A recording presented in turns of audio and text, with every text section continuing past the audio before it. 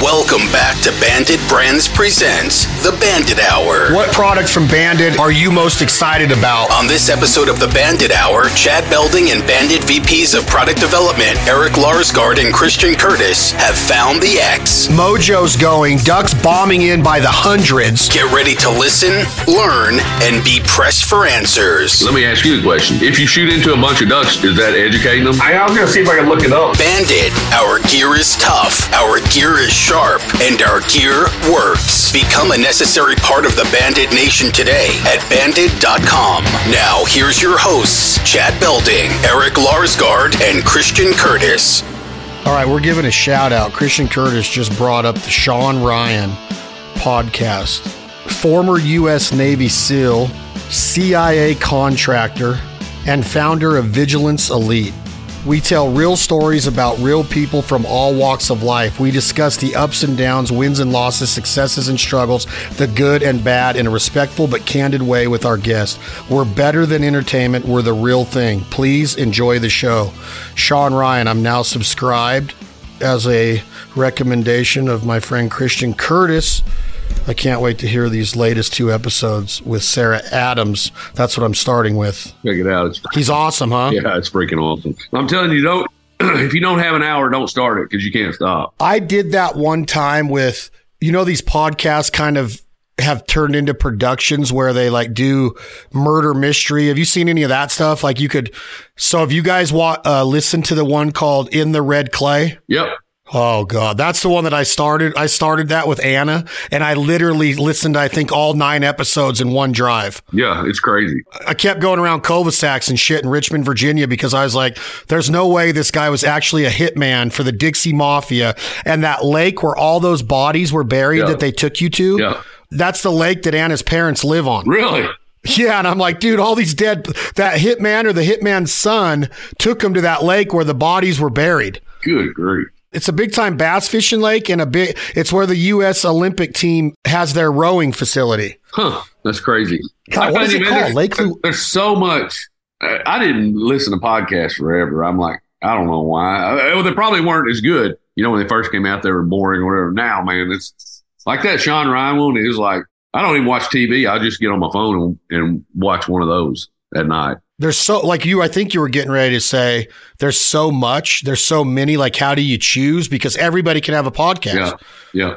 And I'm spitting proof of that. Like, I just say, I'm going to start a podcast. It's not like you have to have a ton of money to do it. You can do it. A lot of people can do them from their phone. Yeah. With a microphone they plug into it. So yeah, I can't wait to listen to it because I love well done podcasts like that. In the Red Clay is produced by this team in Atlanta. And they did another one too on another murder that was of a young girl that was very interesting, but I can't remember the name of that one. I think a lot of it too is like, so you just gave a shout out to Sean Ryan podcast, right?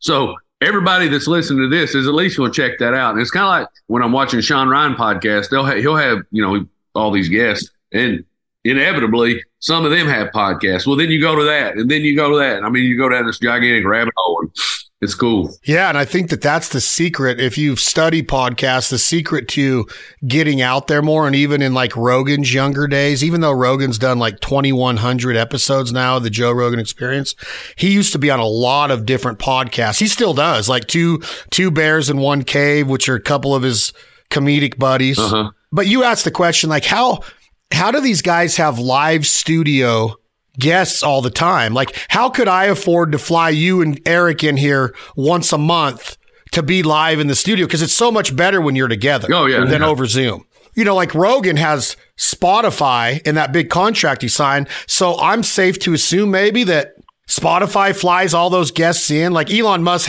obviously doesn't need to be flown in. He can just freaking space shuttle in or whatever the hell he does, right? Yeah.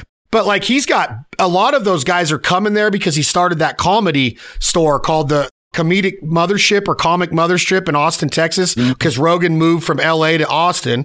And then like Tom Segura left and moved to Austin with him.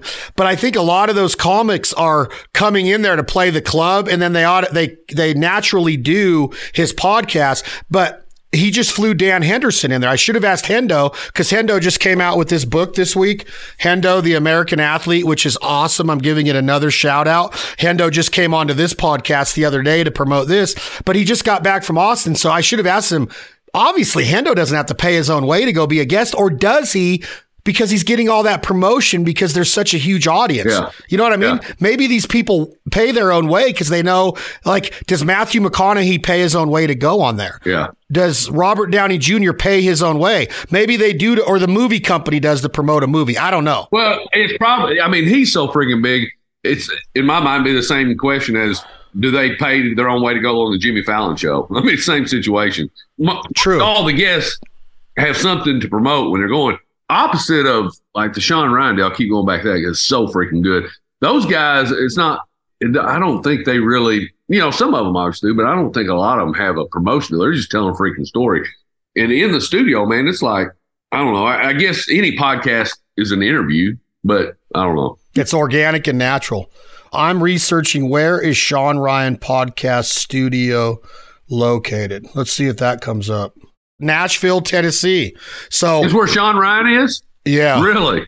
That's a great hub for people to go to. That, you know, Nashville is a very visited city. So maybe he's just has a great scheduler and they hit him up while they're in town. I don't know. Like, I mean, if you're getting, I've never heard of Sarah Adams, right? I've never heard of her, but I'm interested to know who she is and what she does. Yeah. Maybe I need to pay attention more, but yeah, you're right. Word of mouth is everything. And they're so hard to grow. It doesn't happen overnight. I wonder how long he's been going. Oh, I said he's only like on episode 80, so it's got to be relatively new. No way he got 2 million followers that quick.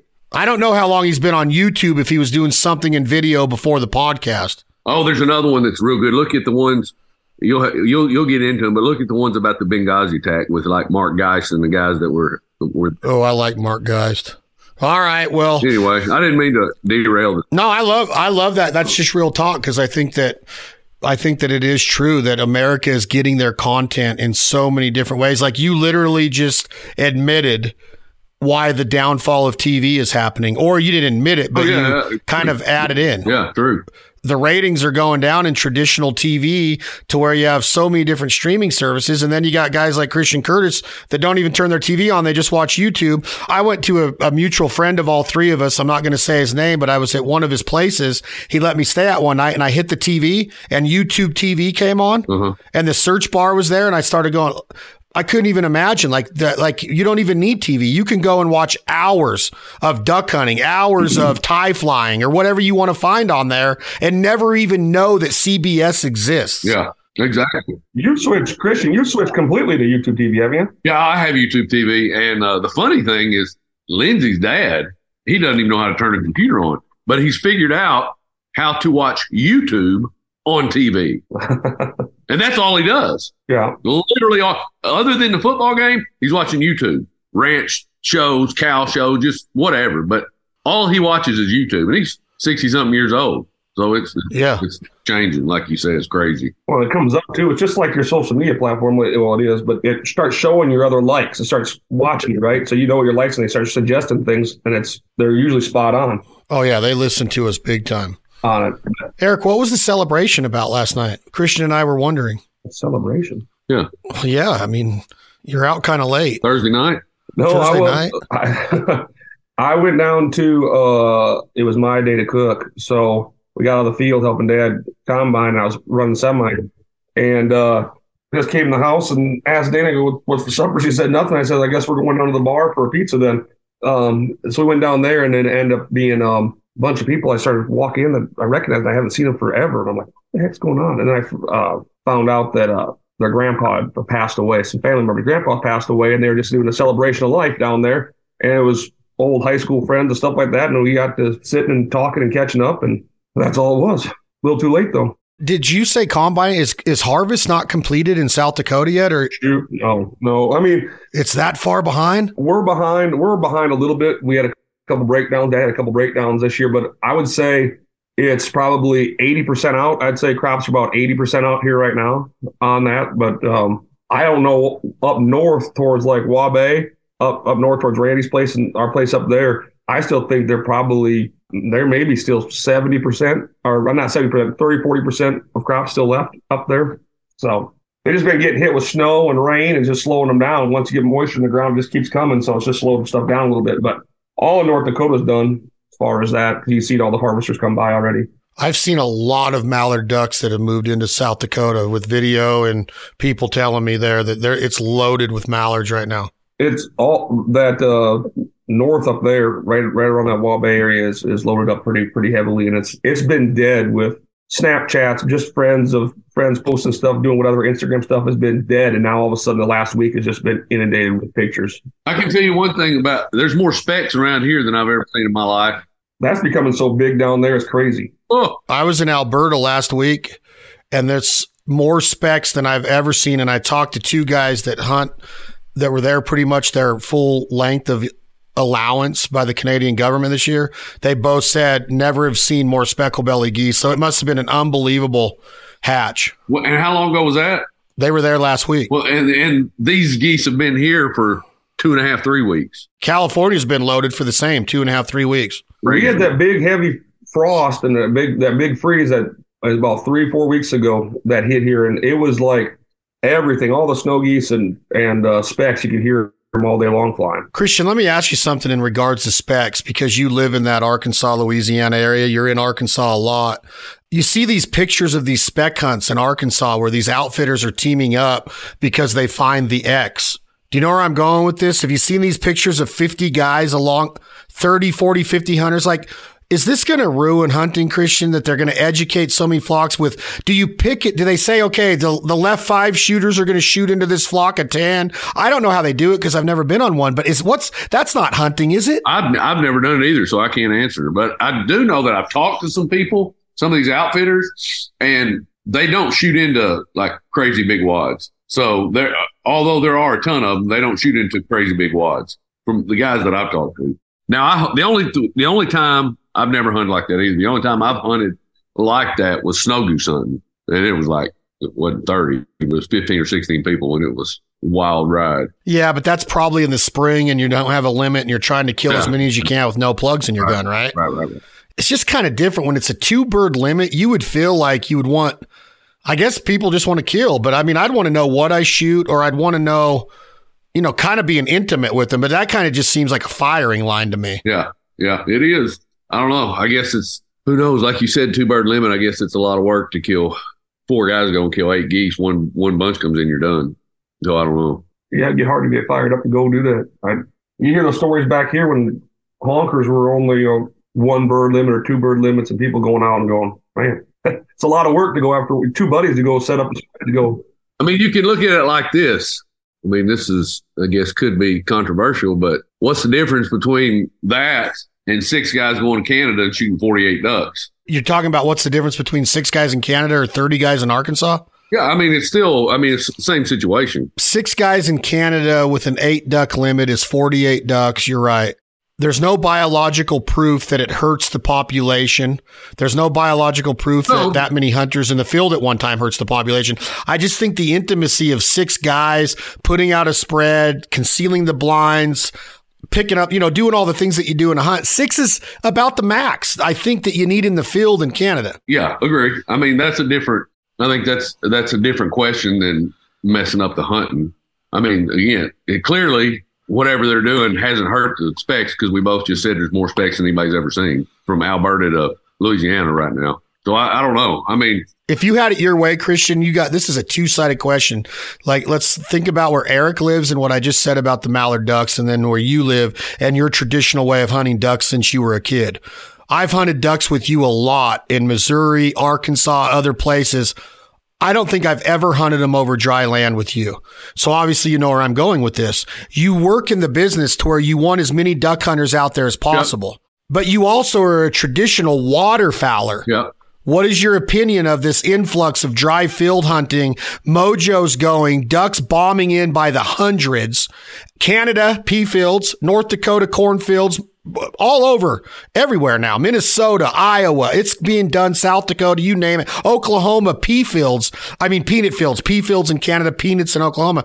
What is your opinion? Does it hurt duck hunting, or do you have to say, hey, as long as it's ethical and legal, I'm good with it because I want to sell as much banded gear as possible? Well, I think just not necessarily want to sell as much as possible. Obviously, I do, but I just think as long as it's ethical and legal, I'm not a biologist. They say it doesn't hurt it. Times change. I mean, I went to Canada, so, I think I went to Canada before most people did. When I went, first time I went, I didn't know hardly anybody that had gone. And now everybody goes. So, I mean, I can't talk bad, but I don't think it hurts the hunting. I think times change. We didn't hunt when I was a kid like my grandpa hunted. My grandkids aren't going to hunt like I hunted. You know what I mean? Just stuff changes. I mean. So do you think, because you live in the state of Louisiana, which has probably been in the top 5 complaining states in the country the last 5 or 6 years, but for the lack of puddle ducks getting to Louisiana, one of the main reasons they say is the flooded corn up north. Well, you could associate flooded corn along the same lines as dry field hunting. Are you educating the ducks more because you're shooting into such big wads in a dry field situation? Are your ducks down there really too educated to hunt? Are they really not getting there anymore because they're being held up by all the corn growth? Like, it's all the same argument a little bit, but does dry field hunting educate the ducks enough to where they're way, way harder to kill now because of this influx in dry field hunting by the time they get to you? I think there are so many variables. I mean, you can't put it on one thing. Let me ask you the question. If you shoot into a bunch of ducks, is that educating them? Is that the end of your question? Yeah. I'm going to say every time a mallard duck encounters a spread and gets shot at, is he learning something? Well, I'm going to answer your question like this. That's a really good question because I've always thought that animals have really, really short-term memories and they forget really fast. Mm-hmm.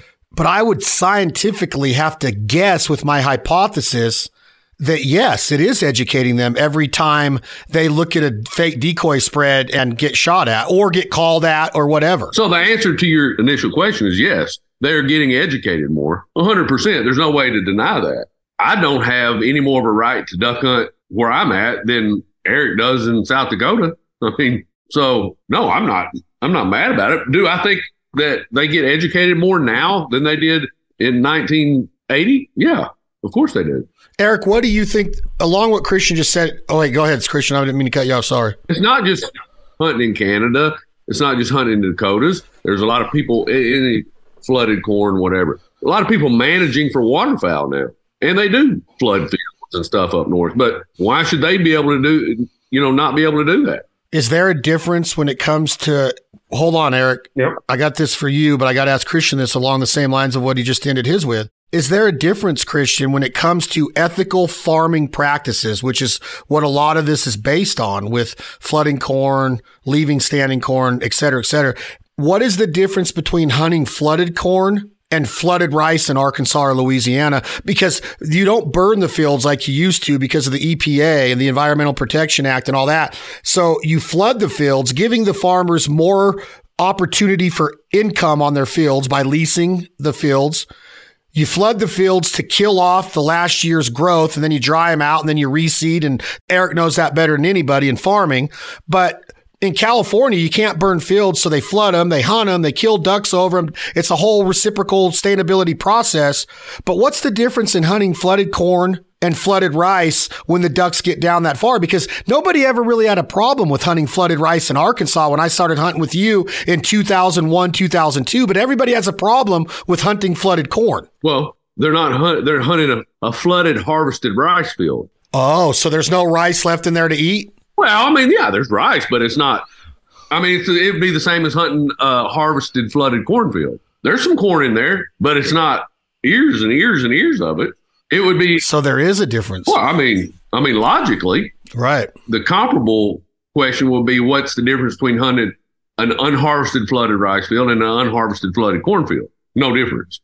Yeah, I didn't even think about the harvest part of it. I guess the question is, when you see standing corn sticking up out of flooded corn with those ears of corn which are not allowed to manipulate and knock those ears of corn off. Naturally, they fall off. You'll see ducks on ice, like eating it, standing on ice, getting up out of the water. They used to land and pull it over, yeah.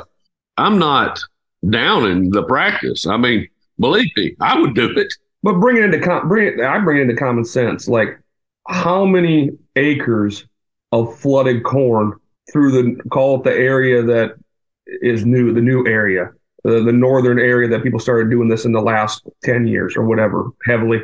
How many thousands of acres, or what is it? 1% of the landscape, maybe, Eric? Oh, shit. I bet it's way less than that. 1%. Think of 1% of the land. That's a lot of land. If you talk all of Kansas, Nebraska, Oklahoma, you take that and go 1%. I mean, those ducks the majority are still dry field feeding and not going to those areas. I mean, are they holding some ducks? Yeah, but I don't think in the big scheme of things. I think, like Christian said earlier, there's so many different practices that have changed, and winters from the lack of snow and stuff pushing birds down further and further to harsher winters. I think last winter was a little bit different, and farming practices in general, stuff has changed so much over the years that I think there's just too many variables to say that it's flooded corn. That's just my opinion. No, I'm not saying it's all flooded corn, but I'm saying that has changed. And the question is 100%. I mean, sure, maybe it is 1% of the landscape, but how many mallards can you fit on a flooded 20-acre cornfield? 100,000? A lot. Yeah. I mean, it doesn't take too many 20-acre cornfields. But again, I would do it. We don't have any more right here than anybody else does. If I was successful enough and own land up in those areas that you can flood, why would you not? Mm-hmm. That's just like saying, why would I put a deer food plot in when I could put a deer food plot? I would. I mean, what happened to, and I don't know the answer, what happened to Canada geese in Southern Illinois?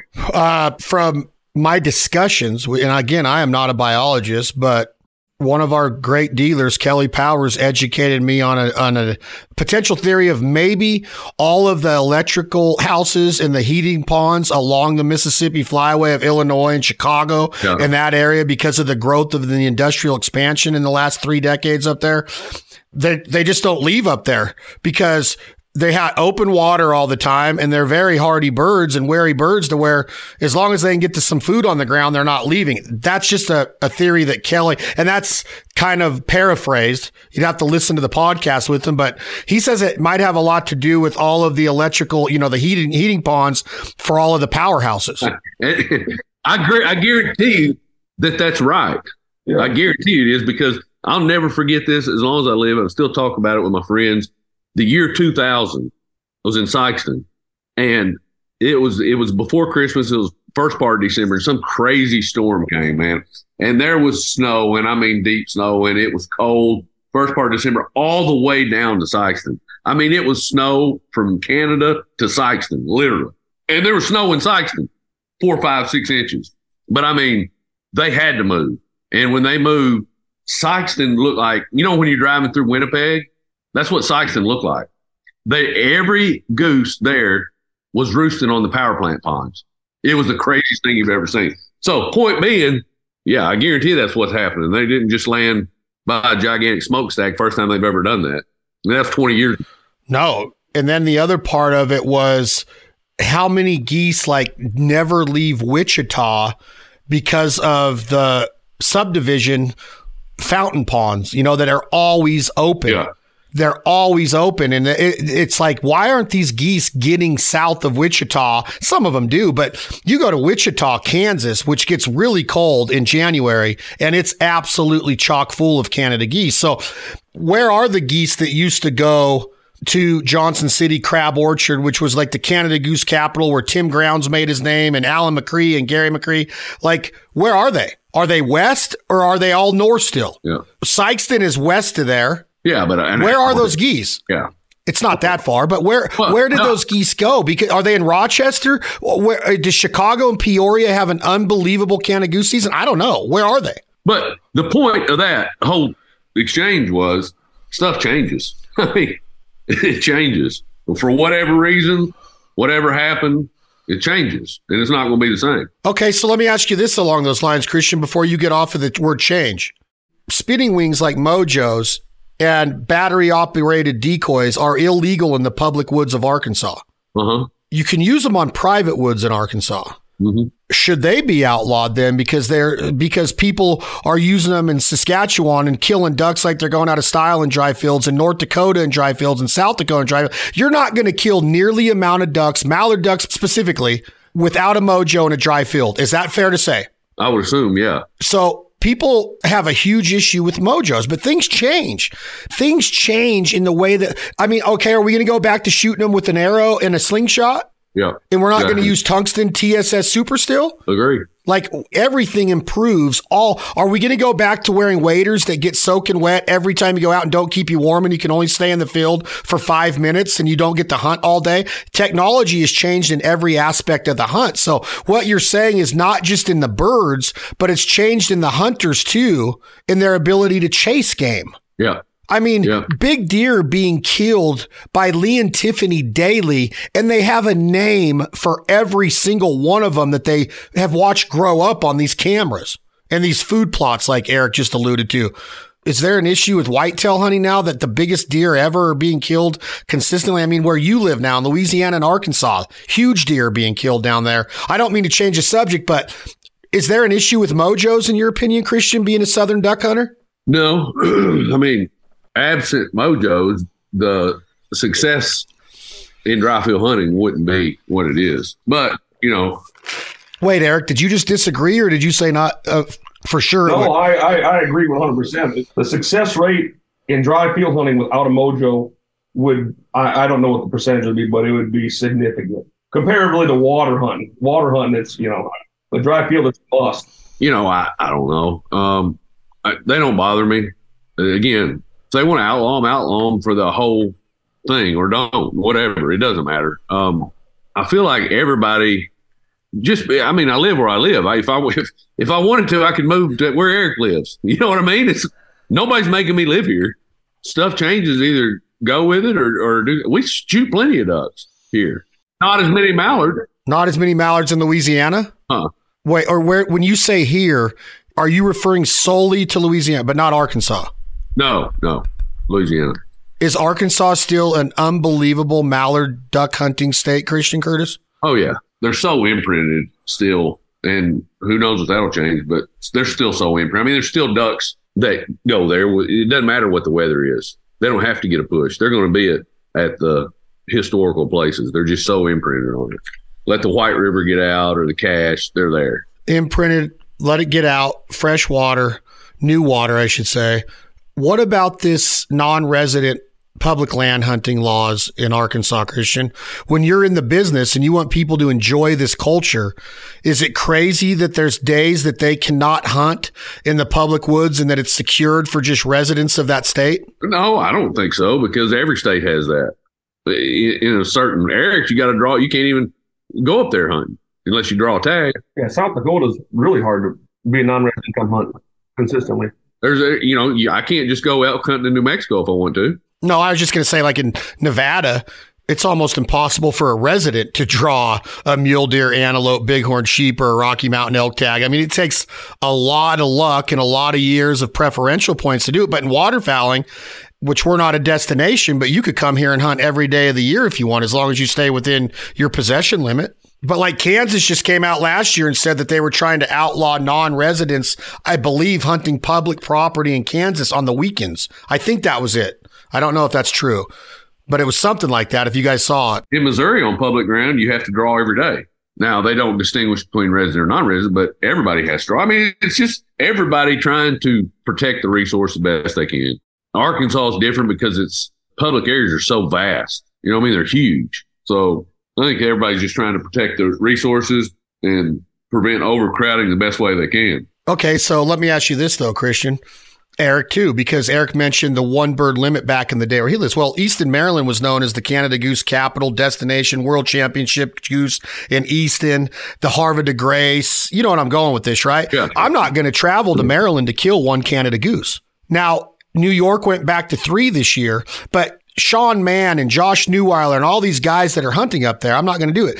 These areas of the country dedicated their tourism dollar and their tourism messaging as the quote unquote duck capital of the world. Come to Stuttgart. Greg Norman, private jet flies in. He's in Max. Morgan Wallen's here. Hardy. I mean, I'll just keep going. Like celebrity after newscast, after Claypool's picture, after everything. World Duck Calling Championships, Duck Gumbo, Wings Over the Prairie, Max Prairie Wings, Marion McCullen, rest in peace. Everything that goes into that area, they asked for it. And now all of a sudden you're saying, don't come here anymore because it's not the right day of the week. They asked for it. They literally put every bit of their attention on making that the destination of duck hunters. And now they're saying, nope, don't come here anymore. But what the heck? What gives? Well, I got to pick days to go to Arkansas. What if I can only go on these days and I want to visit Max, get an autograph and a picture from Chuck Locke and buy some waders from Banded and then go hunt at Russell McCollum's Wildlife Acres? I can't do it because I'm a non-resident. Well, that's a bad example because it's not public, but I can't go to Rainy Break on a certain day or Big Lake because I'm a non-resident. But you asked me to come here for years, just like Easton, Maryland did. But now I can't even go there because I can only kill one goose. They asked for this. I'm not trying to get on a high horse. I'm just saying I can't hunt public woods in Arkansas on certain days, but you guys asked, not you, Christian, personally, but they asked us to come there. Yeah. Yeah. I mean, but like I said, that's not the only state that does that. In duck hunting, it is. No, it's not. South Dakota. Well, yeah, we're very limited on pheasant hunting, and that kind of hurt the pheasant population. But that was built on pheasant hunting, I think. What was? South Dakota. I wouldn't say it was built on waterfowl hunting. I'd say their tourism.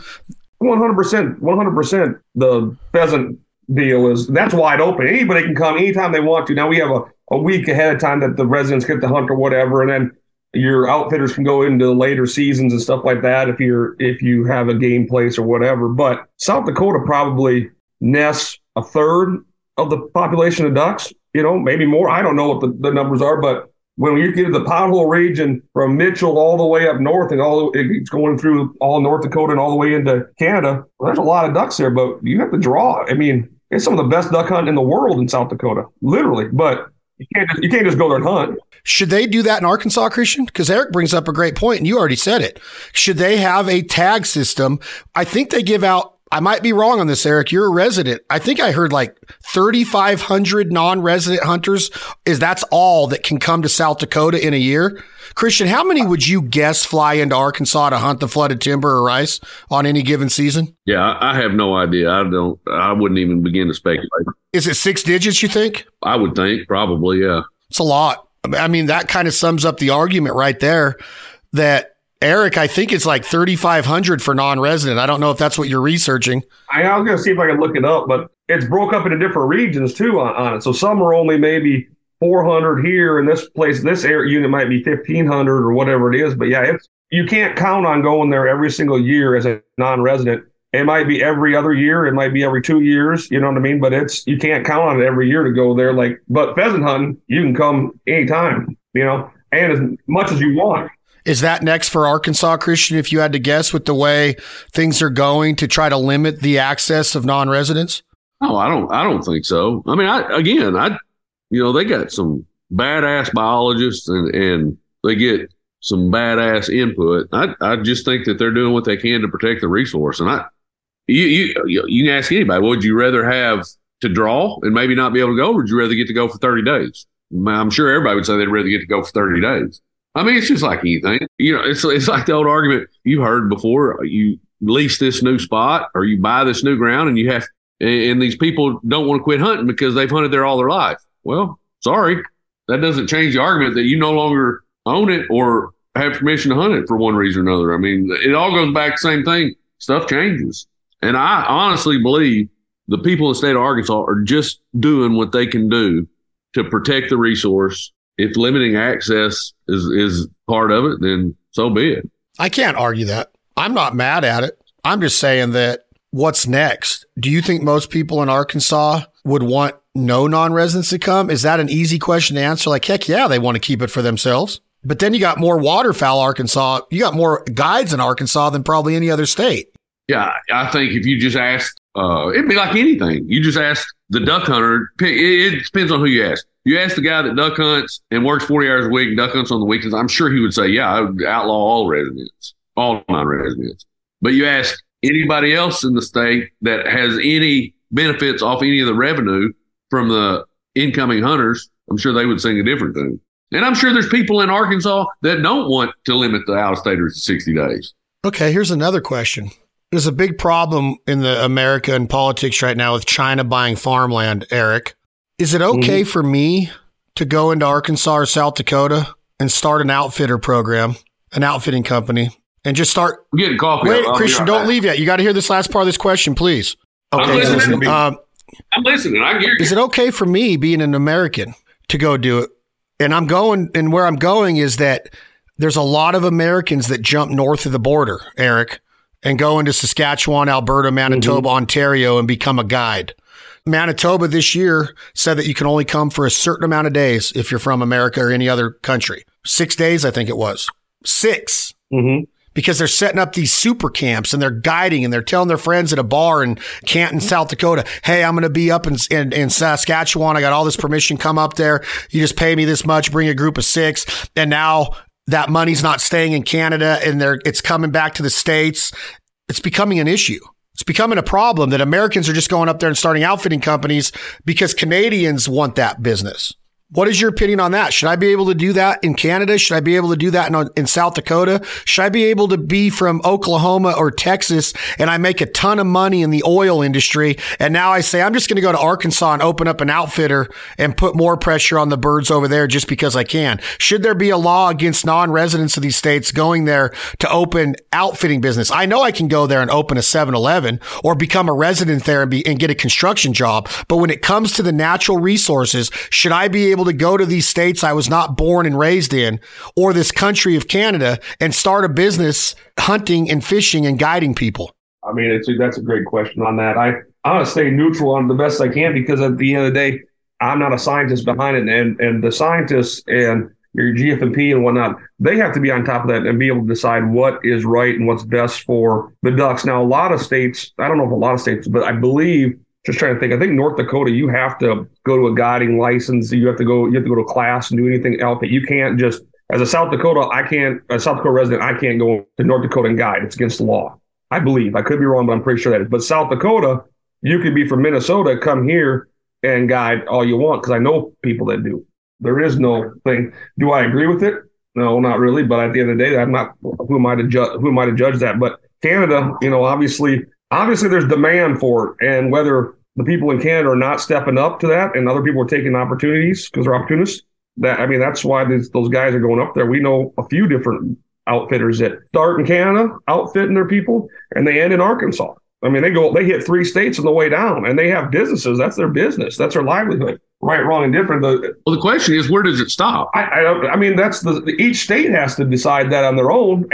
I'm saying, where does it stop? So if you can't open a guiding business in another state, can you not open a car dealership? Can you not open a restaurant? Yeah. Oh, yeah. Yeah. How do you live? That's what I said. I can go there and probably take a construction job from a resident, no problem. If I put in a resume and get hired, an application, or I could go there and start a franchise and have a Subway there probably if I wanted to. I don't know. That's probably a bad example because franchising rules are different, but that's a great question. But my point, Christian Curtis, now that you got your coffee, and I hope that your brain's working, because this is going to be a tough question for you.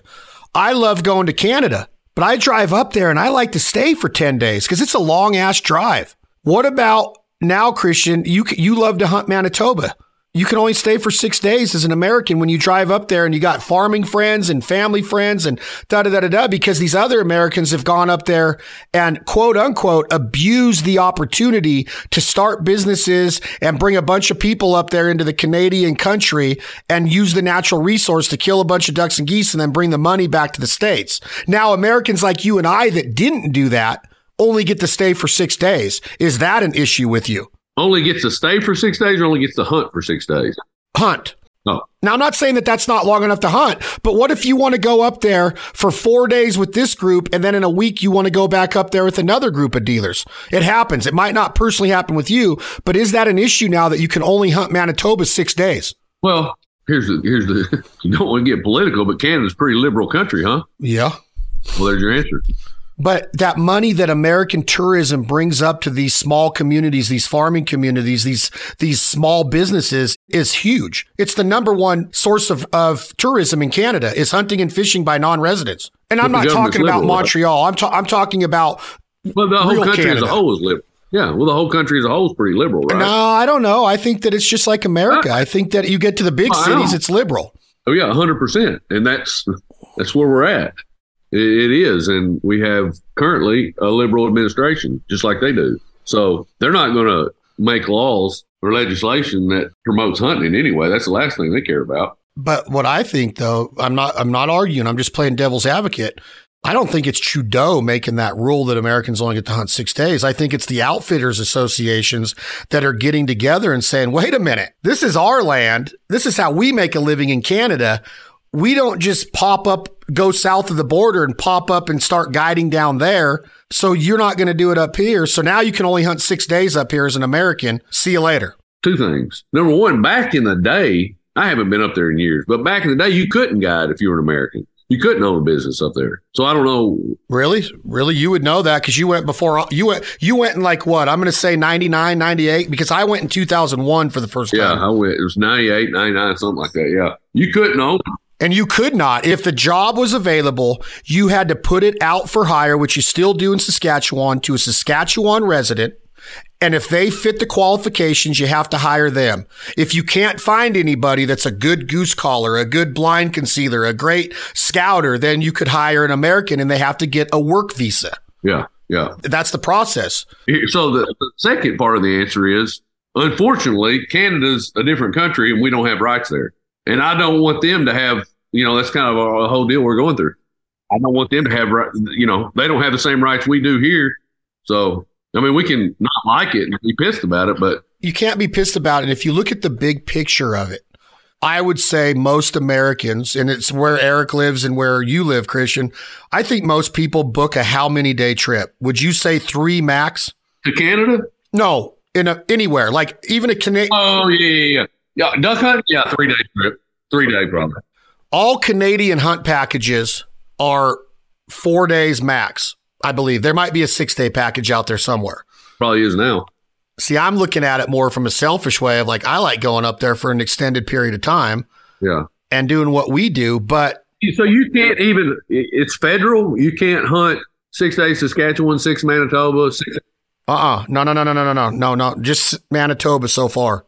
So you can go Saskatchewan stay all season. No, I think it's 30 days max as an American. And Alberta is the same. So I'm sure that Manitoba is more liberal. That's just what it boils down to. I guarantee it is if you look at the. But a lot of these super groups are popping up, or super camps are popping up. What is a super camp? I don't even know what that is. Where you're not really an established outfitter with a lodge. You just go up there and rent an Airbnb and bring all your American buddies up there because you're going up there and you're going to do all the work of getting permission and locating the birds and scouting. And then they come up and they don't use a Canadian outfitter. They're using an American that just has an Airbnb up there. So it's all under the table. 100%. All the money comes back here. That's illegal, right? By the law. I don't know. Do you not have to have a business license in Canada? I don't know. I would guess you have to pay Canadian taxes and all that stuff if you'd have to do all that. Yeah. So it sounds like to me that we've screwed this up ourselves. I don't know. I don't know the laws, but I would doubt that you can go. I don't know this. I'm just hypothetically speaking. I doubt that you can go to a foreign country, have a business on the DL, not pay taxes, make a bunch of money and take it out of the country. I bet you can't do that here. Well, I know we could get into political and south of the border of exactly that's what goes on for the history of our relationship with that country. But I don't get into that right now on this podcast. But it is a good question of like, they don't want us up there taking their jobs and using their natural resource and not keeping the money there to make it better. But at the same part, on the other end of the argument, before we move on to banded, is that's a lot of income for those farmers. And if an American's going to say, well, I'm not coming anymore because I can't stay over 6 days, that's taking a lot of money out of that potential economy and hotels and fuel and groceries and cafes and restaurants and on down the line. Just like 51% of the outfitters didn't renew their outfitting license in Alberta and Saskatchewan because of COVID. Yeah. They didn't have any clients. They couldn't stay open. The ones that didn't have major backing or farming operations went out of business because Americans weren't going north of the border that didn't get the shot, or Trudeau wasn't allowing them in for the first full year of COVID. And a lot of them weren't able to stay afloat. So they depend on our money. So you know what I would say? They need to go to the voting booth, because you don't want to get political, but it is. But if it's political, what if it's the Outfitters Association? Those guys can't. It's still political. It's still political. But they can't be liberal. They gotta want the gun rights. No, I'm not saying they're being liberal, but it's still political. It's a political decision. I mean, I don't know why it is, but that's how it's made legislatively. So if that's not what they want, then they need to pull the right lever. Okay. Well, I don't want to get into Trudeau because that's about a 10-day conversation. But Eric, in South Dakota, what is the percentage? And I don't know if you're not going to know this, but based on what you see, residents and non-residents that you see around the area, waterfowl wise, what is the ratio of dry land hunting versus water hunting? Because I've always heard that the puddle hunting, the marsh hunting, the pothole hunting is awesome in those areas. And it is. But what do you think? Do most residents hunt water? Do most non-residents hunt dry field? What do you think? Is there a way for you to break that down? Do you have any idea about the percentages of dry land versus water hunting in South Dakota? It would all be a guess on that. I mean, just a simple, do we have thousands of potholes and lakes, stuff like that? But obviously the land's a lot more vast. And the majority that you see, we don't see a lot of, call it, boats coming here. And it could be some of the best duck hunting boat areas in the world, all the way through here, all the way to North Dakota. But you don't see a lot of that. You see some, but not crazy amounts of it. So there are guys that are going on the field and have access to it, and they are pothole hunting. But I would say the majority still, I would think it has to be dry field hunting, but I don't know for sure. This is the Bandit Hour. Eric Larsgaard, Christian Curtis. We're going in to the Avery Outdoors hot seat. We're going to break here for a few commercials. Thank you all so much for being here. Don't go anywhere, because after the break... This is the Bandit Hour. Eric Larsgaard, Christian Curtis. We're going in to the Avery Outdoors hot seat. Eric Larsgaard and Christian Curtis will face off to answer the toughest question of all. Would you hunt out of a front zippered wader? I think that's the biggest benefit. I think everybody sees and thinks, man, I want to have to take my waders off to pee. Well, maybe giving up a lot of info here, but I still have to. Bandit Brands presents the Bandit Hour. Has partnered with incredible brands like Traeger, Benelli, Flask Gap, and Jargon Game Calls. Chad Belding, Eric Larsgaard, and Christian Curtis will be right back. Thanks for listening. Man, the new Black Label Elite boots by Bandit. I'm telling you, these camp shoes, these knee boots, uninsulated, insulated. I wore them on my first 2 trips of the 2023-24 season after wearing prototypes all last year. And they are the best boot made, most comfortable, most foot protectant, most easy to walk in, warmest, most breathable, baddest ass hunting boots, camp shoes on the market. I guarantee it. Challenge me on that. Get yourself a pair right now at bandit.com or any Bandit authorized dealer across the country, and you will feel like you're walking on the moon. I was in cornfields, wheat fields, alfalfa fields, pea fields. I've worn these boots everywhere, and it is amazing how comfortable they are, how dry they keep your feet, how protected they keep your feet. And when you take them off and you put them out to dry, it's unbelievable how fast they dry, how fast they air out and ready for your next hunting excursion. I'm telling you, these boots are different. They fit different. They feel different. They perform different. It's another innovation by the family at Bandit. It is absolutely a pleasure to have them as the official footwear of the Fowl Life podcast. Their waders are amazing. Their accessories are amazing. Everything Bandit, Avery, Greenhead Gear, Avery Sporting Dog stands for is exactly what the tradition and culture of the American hunter has been built on.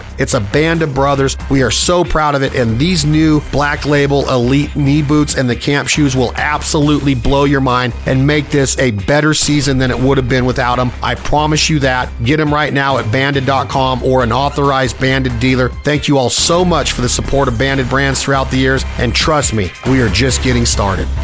Looking for a high-quality truck accessory that's built to last? Look no further than LEER. With over 50 years of experience in the industry, these guys know what it takes to make your ride look and perform its best. Whether you're looking for a fiberglass or aluminum cap, a hard or soft cover, or accessories to customize your truck, LEER's got you covered. Their products are made with only the best materials, and their innovative features provide added convenience and security for truck owners. Head over to LEER.com to explore their range of products and take your driving experience to the next level. When it comes to setting up the perfect spread, there's one crucial element: motion. Ducks have sharp eyes, and static decoys won't fool them for long. That's where motion decoys step in, bringing your spread to life and creating an irresistible scene. So why are motion decoys so important? Ducks are social creatures, and they seek cues that signal safety for landing. By adding motion to your spread, you're telling passing flocks that it's all clear and inviting them to join the party. Mojo's spinning wing decoys emulate the flash of duck wings from afar to draw them in and finish them like magic. Mojo's decoys are specifically designed to catch ducks' attention, and Mojo's motion decoys shine on those calm or low wind days when natural water movement is lacking. So if you're serious about bringing ducks to your blind, embrace the power of motion decoys with Mojo and head for MojoOutdoors.com today. It's the conclusion of Bandit Brands Presents The Bandit Hour with Chad Belding, Eric Larsgaard, and Christian Curtis. And the boys have found themselves in a conundrum. What is the difference between hunting flooded corn and flooded rice in Arkansas or Louisiana? Sure, maybe it is 1% of the landscape, but how many mallards can you fit on a flooded 20-acre cornfield? If I was successful enough and owned land up in those areas that you could flood, why would you not? Mm-hmm. Why would I put a deer food plot in when I put a deer food plot? Yeah, I would. Welcome back to the industrial age of metal and the armed adventurer. We are the Bandit Hour, and we're brought to you in part by Avery Outdoors, Greenhead Gear Decoys, Mojo Outdoors, Sig Sauer, and LEER. Now back to Chad Belding, Eric Larsgaard, and Christian Curtis. This is the Bandit Hour. Eric Larsgaard, Christian Curtis. We're going in to the Avery Outdoors hot seat. This is a hot seat question on question. They have no idea what I'm getting ready to ask them. They get to answer this in one sentence. No elaboration on any answers, Eric Larsgaard or Christian Curtis. Eric Larsgaard, can you kill Canada geese consistently over a silhouette spread only? No. Christian Curtis, what is the product on the shelves at retailers going into the fall and winter of 2023-24 waterfowl season that you're most excited about by Bandit and Avery Outdoors? Two products, boots and motion decoys. Eric Larsgaard, when it comes to the lifestyle of a South Dakota waterfowl hunter, is it something that you think an individual like Christian Curtis could endure and live out for the entire season in South Dakota? No. That's the wrong guy. Hold on. Oh, that was for Eric. I'm sorry. Hey, if you can keep the temperature right and dry field hunting, the ease of it, yeah, I don't know, man. Everything's different with people. That I would put up, man. We have a lot of southern hunters come up here. I couldn't do it because of the temperature. That's all I'm saying. Yeah. Christian Curtis, with the explosion of social media and media around the relationship of Travis Kelce of the Kansas City Chiefs tight end and Taylor Swift, if you had a chance to see Taylor Swift in Baton Rouge or LSU Stadium in the next month, would you buy a ticket to do so? No, I couldn't afford it. Would you if you could afford it? No. Eric, I'm not a fan. Eric, will you be attending Wings Over the Prairie Festival the weekend after Thanksgiving in Stuttgart, Arkansas? No, I will not be. Wish I was, but I will not be down there this year. Christian Curtis, a couple years after COVID has ended, what can we expect at Wings Over the Prairie this year? Will it be a huge turnout, in your opinion, in 2023? Yes, I think it's getting back rolling now. Post-COVID, it's everybody's back. I think it's back to normal. I think it'll be a big turnout. Eric, same question previously a couple ago to Christian Curtis. What product from Bandit and Avery, not Greenhead Gear, are you most excited about for 2023-24 that's on the retailer shelves? A handful of them. I still like our boots right now on that deal. The motion decoys are good, and man, there's too many other little pieces. There's too many other new little ensembles. We have a handful of new little gadgets and gizmos that are just awesome. I'll try next one. We'll bring some. We'll show them. Okay, we're going to bring products actually on here to show you on YouTube. I'm going to come back to what Eric and Christian said was their favorite product of what they're most excited about. Christian, you've hunted waterfowl for a long time, and as I alluded to earlier in our conversation today on the Bandit Hour podcast, you've mainly hunted waterfowl over water. You're a wader hunter. Should a man or a woman hunt waterfowl in what Bandit now offers in a front chest zipper style wader? Is this okay to buy, purchase, and wear now? Have they been tested enough? Because this is something that we should have had 20 years ago, but would you hunt out of a front zippered wader? Yeah. I mean, The zippers are 100%. The zippers aren't going to fail. Okay, I asked for short answers. I wish I would have left that one for an elaborate answer. Hey, here's the deal. Yes. They're easier to get on. That's basically it. To me, they're easier to get on. I hunted out them last year. They're fine. They're great. I still wear, after I hunted out them last year, I just went back to the regular ones. I still have to pull them down to pee, so it doesn't matter. I mean, but they are easier to get on. I think that's the biggest benefit. I think everybody sees them and thinks, man, I won't have to take my waders off to pee. Well, maybe giving up a lot of info here, but I still have to. Kind of cold it out, right? Yeah, depends on how cold. No, I still have to, even if it's 80 degrees. So, all right, then.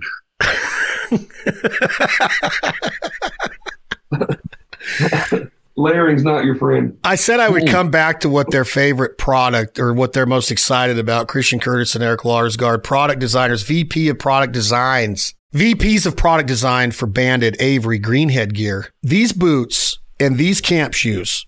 And Eric, what did I say from the parking lot of the Basswood Lodge in New York when I was talking to you last month? Do you remember how unbelievably excited I was about my experience with these boots? Now, I did test them all season last year, but didn't say anything publicly. But these are like walking on the moon. Yeah, you said the most comfortable, the gentleman that you were with, and I can't remember the name, and yourself, the most comfortable boots they've ever worn. And I've heard that I've heard it from guys that are not like just trying to blow sunshine. They're just, they're like, wow, these things are unbelievably comfortable. And they are. And warm. And warm, yeah. You put Primaloft in anything, and that's the deal right there. Christian, how much of a risk is it to go into the footwear business? Is it as big as the wader business risk-wise? Or is it pretty easy because so many people have done it and there's not nearly as many wader companies as there are footwear companies in the world all around? Is it a big risk to go into the footwear? No, I don't think anything's as big a risk as waders. Will we see an expansion of the banded footwear line? Yeah, I think it's doing really well. I think it'll keep growing. Eric, do you echo those condolences? I know we will because I'm working on it for 2025. There you go. There's your answer. I got back from the boot factory. Got some new and exciting stuff to come in. It'll be coming at you in 2025. We'll have one new shoe for this next year, but 2025 we're gonna have some stuff. What do the kids say? We got a fresh drop. Fresh drop. Christian, you look really good this morning. Eric, you look really good this morning on camera. Both of you sound good on the microphone. I have headphones on, as we talked about before we started this podcast. That's awesome. I don't know. That's weird. I didn't think I sounded very well. He has a fresh haircut, Christian does, looks like, though. He's looking cleaned up. Christian, you know what I do for a living, and I've pretty much got on my knees and begged you to hunt with me. I even was in hunt camp with you last year, and you went down the wrong road. When I turned left, you kept going straight on purpose because I had cameras and you did not. That's a little bit of a lie and exaggeration, but you refused to hunt on camera with me. Why, please? Just, I don't know. It's just it's so, what you do is so difficult. And to me, I respect what you do. I couldn't do it. To me, it just makes it not fun. Would you echo that, Eric? Because you've been on the Fowl Life. Both of you have, but I know, but you don't hunt with me. You won't hunt with me if cameras are around. Eric, would you still hunt with me if I said I'm coming to South Dakota and me, you, and Chris are going to go eat breakfast at Rosalie's and then go out and kill mallards in the afternoon if I drew a license? Oh, I'd go hunt with you. But that filming it's like a whole different deal. It takes, I don't know. You've done such a good job with it, and you're on all the time, and over the years you just keep getting better and better at it. But like, man, if you're not doing it 24/7, you got to be thinking about it, and it's not. It does take a lot of the fun out of the hunt, and then of course, I drop a lot of F-bombs or whatever, so I'm probably not the best to be on. So you both admitted. I don't have a You filter. guys both admitted that and we're going to end it by this, and we're going to continue this part of the conversation on the next episode of the Bandit Hour with Eric Larsgaard, Christian Curtis, and myself, Chad Belding. You both alluded to the fact that your father-in-law watches YouTube TV and YouTube. You watch YouTube TV and YouTube, Christian. Eric, you watch it. The guy that I told you I stayed at his lodge had it locked in and watched it. Would you two be interested in brainstorming a Bandit Hour YouTube channel or YouTube show? And then, because it's based on the brand, Would you be interested in trying to build that? Because obviously the next generation of customers and waterfowl hunters and turkey hunters and deer hunters now with our line of deer gear are getting their content through these other avenues. I'm not saying that this has anything to do with quote unquote influencers. I'm talking about a banded TV show on YouTube. Would you two be the spearheads and help us launch that if that was a choice, or is the cameras just an automatic no and turn off? Would you be a part of that? And should we go there? We're announcing this to the listening audience. Should we go there as a company and have a banded hour or a banded TV show on YouTube?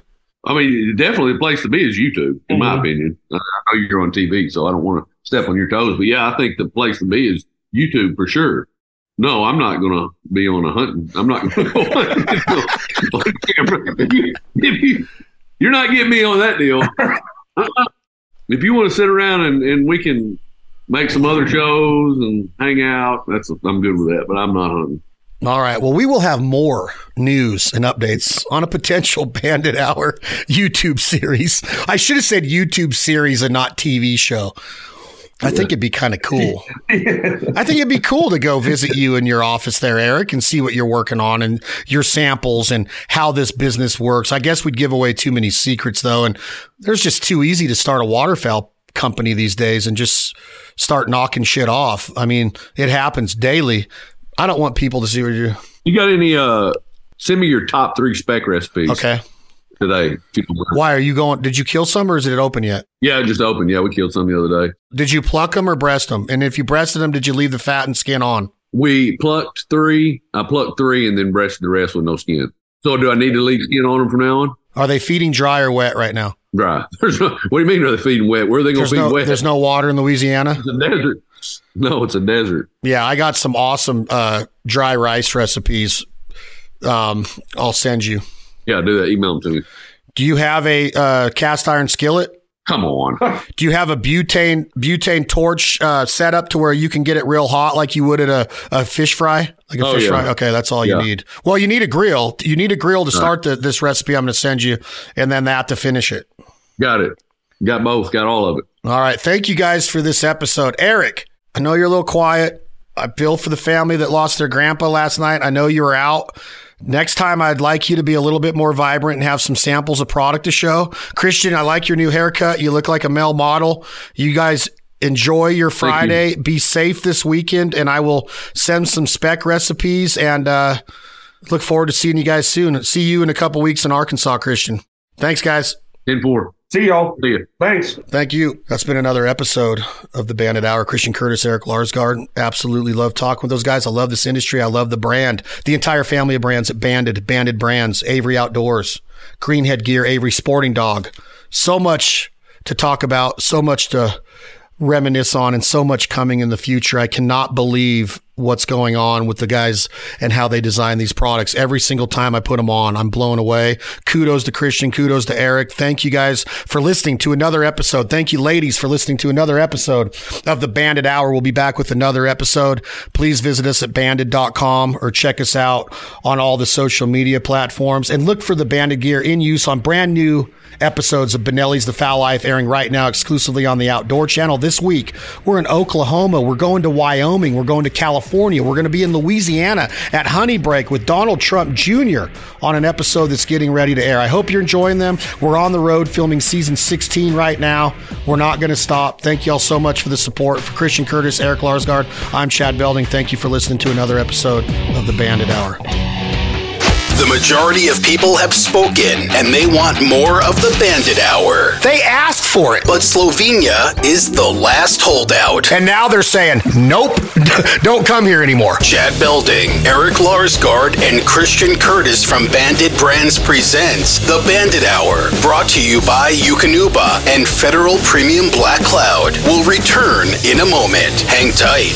Keep talking. That's our slogan at Jargon Game Calls. The new Mega 4 single reed duck call with our extensive research of the gut system, the design in the Mega 4. It's different. It hits harder. It operates differently than any duck call in the market. We've heard it from everybody. They could be blown a competitor's call for years, and there's so many great duck and goose calls out there. And when they pick up the Mega 4, they're like, holy smokes, the best duck call I've ever operated. You don't really blow a duck call or goose call, you operate it. It's an air system. We can go into that, but you can find instructional videos at jargongamecalls.com, on our YouTube, on episodes of Benelli's The Fowl Life on the Outdoor channel. Duck calling and goose calling is an art, as well as turkey calling, and our entire turkey call line is available at jargongamecalls.com. But the Megaphore, and then you get into short reed goose calls, the Wrecking Ball and the Crazy Train. Listen to the difference in sound, the ease of use, the quality of acrylic, the turning of it, the design, the engraving. A lot of research has gone into these designs. My partner Chris, myself, our entire crew at Jargon, located in Northeast Arkansas, right in the heart of mallard duck country.